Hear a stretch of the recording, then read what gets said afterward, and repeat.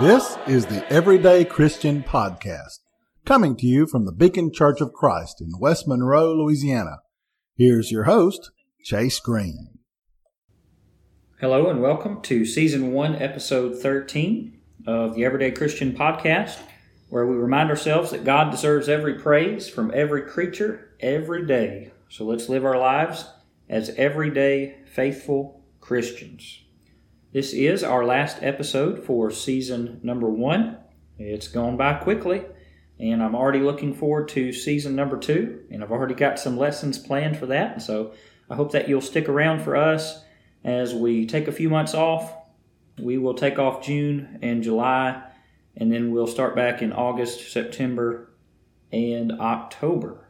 And I do look forward to that, and I hope that you will join us then. But we do have one more episode, and this is the continuation of our series, Casual Christianity or Dedicated Discipleship. This is part 4, talking about evangelism today. Everybody loves to talk about evangelism. Well, I say that in jest because sadly there's a lot of failure to talk about evangelism. There's a lot of failure to evangelize these days, it seems. Well, let's talk about evangelism, and then let's talk about, more importantly, putting evangelism into practice. Matthew 28, verses 18 through 20, says, "And Jesus came and spake unto them, saying, All power, that is, all authority, is given unto me in heaven and in earth. Go ye, therefore, and teach all nations, baptizing them in the name of the Father, and of the Son, and of the Holy Ghost, teaching them to observe all things whatsoever I have commanded you. And lo, I am with you always, even unto the end of the world. Amen." Jesus, by the authority that was given him as the Son of God, tells them to go. He says, "Go ye." There's a book called Go Ye, means go me. I need to go. You need to go. We all need to go. If we're Christians, we need to go. Go where? Go into all the world, to teach all nations. That's where we must go. And what must we teach them? Well, number 1, we need to teach them that they need to be baptized. Teach them, baptize them in the name of the Father and the Son and the Holy Ghost, teaching them to observe all things whatsoever I've commanded you. Teach, baptize, teach some more. Teach them to continue in the things that Jesus had taught. Thus, we need to teach them from a basic level, convict them from a basic level in such a way that they become Christians, but then we need to continue teaching them. They will be new converts. They will be babes in Christ. We need to continue to teach them, to guide them along and help them in the growth process. Show them what's expected of them as Christians. Teach, baptize, teach. And Jesus will be with us if we do that. That's the Matthew account of the Great Commission. Let's look at the Mark account. Mark 16, verses 15 and 16 says this, "And he said unto them, Go ye into all the world, and preach the gospel, the good news of Jesus' death, burial, and resurrection, to every creature. He that believeth and is baptized shall be saved, but he that believeth not shall be damned." What is the gospel? It's the good news of the death, burial, and resurrection of Jesus Christ. And the Bible teaches us that we must obey the gospel. 2 Thessalonians 1:8, Romans 10, verse 16. Well, how do we obey the death, burial, and resurrection of Jesus Christ? Romans chapter 6, verses 1 and following. Colossians 2, verses 12 through 14. We obey the gospel, the death, burial, and resurrection of Jesus Christ, by reenacting that death, burial, and resurrection, by putting our man of sin to death, burying him in water, and rising up to walk in newness of life. That's how we do that. Thus, we must teach others to obey the gospel. We must teach that you must believe and be baptized in order to be saved. Now, friends, most of the religious world today teaches that you are believing and then saved, and then you get baptized to show that you're saved. But that's not what this verse says. Mark 16:16 says, "He that believes and is baptized shall be saved, but he that believeth not shall be damned." Well, these two verses are what we refer to as the Great Commission. Jesus, upon getting ready to leave this earth, to ascend to heaven, to the right hand of the throne of God, to sit on the throne of his father David, he leaves his disciples with these words: go and preach the gospel to the whole world. And we are also to convert people, to baptize people, and we are to teach to observe all things that Jesus taught them to do. Well, are we doing what Jesus said to do? Namely, in this discussion, are we evangelizing like Jesus said to do? You know, the first century Christians took this Great Commission very seriously. In fact, in Acts chapter 8 and verse 4, dealing with a very violent persecution when people were being killed because of their faith in Christ, the text says that they that were scattered abroad because of this persecution went everywhere preaching the word. Friends, if they could do it, so could we. And we must. In fact, they turned the world upside down, Acts 17 verse 6, with the doctrine of Christ. If they could turn the world upside down, can't we? Well, of course we can. But we've got to be willing to get to work. Let me offer you 3 suggestions for evangelism. The first suggestion is this: use your home. In Acts chapter 2, it says that the disciples went from house to house. I believe that's a very important principle. You see, I believe that Christians need to spend time together in one another's houses. There's an intimate relationship that can be formed if we're spending quality time together. And what better place to spend quality time together than in one another's homes? The same could be said about evangelism.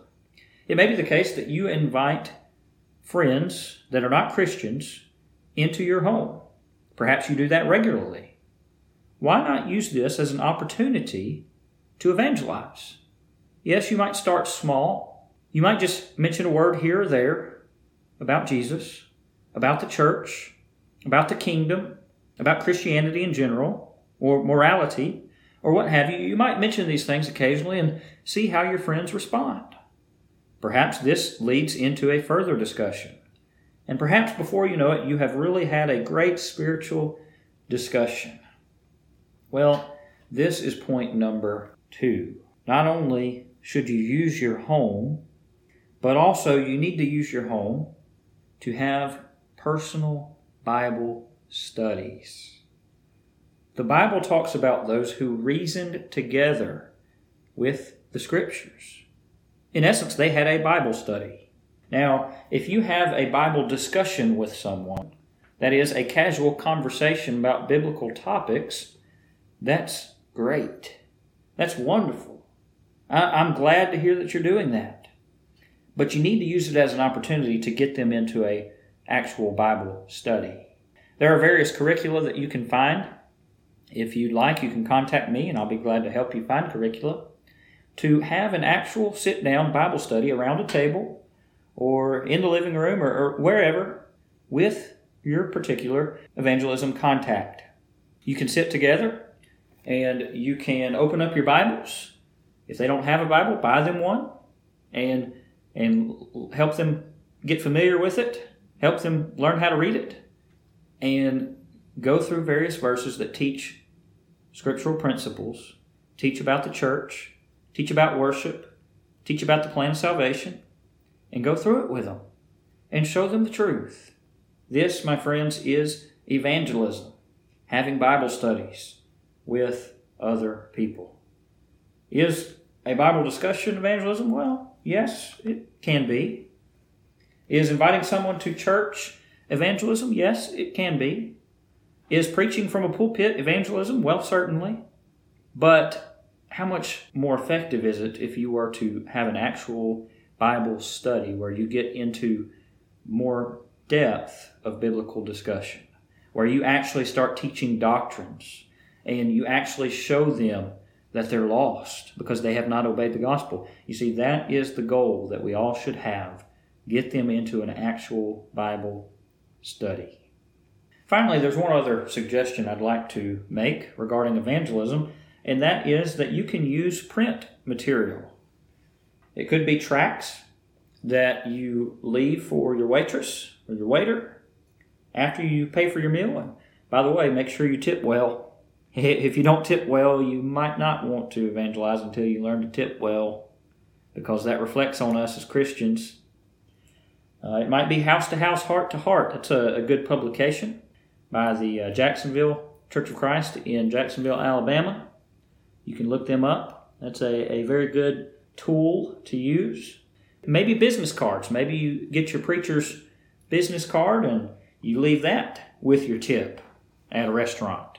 I have on my business card, I have information on there about our radio station that we have at the Beacon Church of Christ. You can put that on there. You could put the Plan of Salvation on there. Or you could put something like, would you like to have a Bible study? ? On there. Or something to this effect. Just something very small that you can leave as a kind of a token of evangelism to get the word out. You never know. You may get contacts from this. What about evangelism cards? This is like a business card, but with evangelism completely in mind. World Video Bible School, I believe, does these. There's probably some others that do these as well. And what they'll do is they'll do a sermon or a lesson topic, and it will be done up really well with really good graphics on it. And there'll be a QR code usually, and people can just scan that with their phones. And it'll take them to a YouTube video where they can watch a Bible lesson. There's ones on what must I do to be saved, why are there so many churches, and so on and so forth. You can order those from World Video Bible School and perhaps some other sources as well. And you can use that for evangelism. The point is, get the word out there in print, if at all possible. Maybe it's a newspaper article. Whatever the case, find a way to evangelize by getting the word of God printed and seen by the masses of people in our areas that we live in. So that is some suggestions for evangelism. Again, use your home. Bring people in. Bring them into your home and show them hospitality with the ulterior motive, if you would, a good ulterior motive of converting them. Have Bible studies. Actually get down deep in the Word. Don't just have a surface level discussion, but an actual deep doctrinal Bible study. And then use print materials that are available for evangelism. Here's one other one I just thought of, and that is the book Muscle and a Shovel, or the book Transformed. There's various books such as this that you can also use. You can just hand somebody, say, hey, I think you'd enjoy reading this. And they read that, and it's got the plan of salvation laced in the story. That'd be a good option for print material for evangelism as well. You know, thinking about evangelism in Acts chapter 2 following, one of the things that you notice is rapid growth of Christians. They started out with 3,000 souls. Before you know it, they hit 5,000 souls, and it just exponentially explodes in growth. The church was growing rapidly in the first century. Today, the church is dwindling. Small churches are shutting their doors, never to be opened again. Churches are dying on the vine. Why is that? Certainly, society is very immoral today, but society was very immoral in the first century. The Romans were wicked people. So that can't be it. Maybe it's we just don't have the ability to get the word out there. Well, no, that can't be it. We've got all kinds of technology. What's the problem? The problem is we're not taking the word to the masses. We're not evangelizing like we should. And thus the church is dying on the vine in many places. Let's make sure that we are evangelizing with all our might. Let's expend our energy not for pleasure and entertainment and all these unimportant things. Can you have some entertainment? Well, sure. Can you have some rest and relaxation? Of course. But are we spending more time doing those sorts of things? Our hobbies? Our sports? And so on and so forth? Are we doing more of that than evangelizing? We need to reassess what we're doing as everyday Christians. And if we're not evangelizing, we need to realize that not only do the souls of men around us rest on whether or not they're going to be evangelized, but our souls are depending on whether or not we're doing the Lord's work as well. The harvest is plenty, but the laborers are few. The fields are white unto harvest. There are souls everywhere. Jesus Christ came to seek and save the lost. Those who are whole don't have need of a physician. It's the ones who are sick. Thus, we need to go out to where the fields are white unto harvest. We need to go where the sin-sick world is, and we need to take them the gospel, the precious, life-saving gospel of Christ. We need to take it to them. We need to evangelize. I'm so thankful that you've joined me on this journey of Season 1 of the Everyday Christian Podcast. I've learned a lot podcasting, and I've enjoyed it, and I've really enjoyed putting these lessons together, and I hope that you've enjoyed listening to them. They've been very beneficial and helpful for me, trying to do the best I can to be an everyday Christian, and I hope that it's helped you be an everyday Christian as well. I look forward to continuing our podcast with Season 2 coming up in August, and I appreciate you very much, the listener. Please feel free to share the podcast. You can like it and comment and give us a rating in the App Store, and that will greatly help us as we seek to continue to grow this podcast.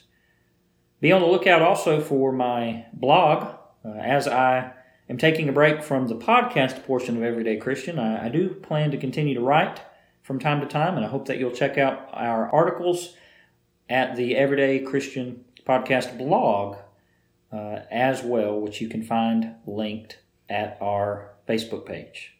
Thank you very much, and I hope that you're doing well. May God bless you in your journey as an everyday Christian.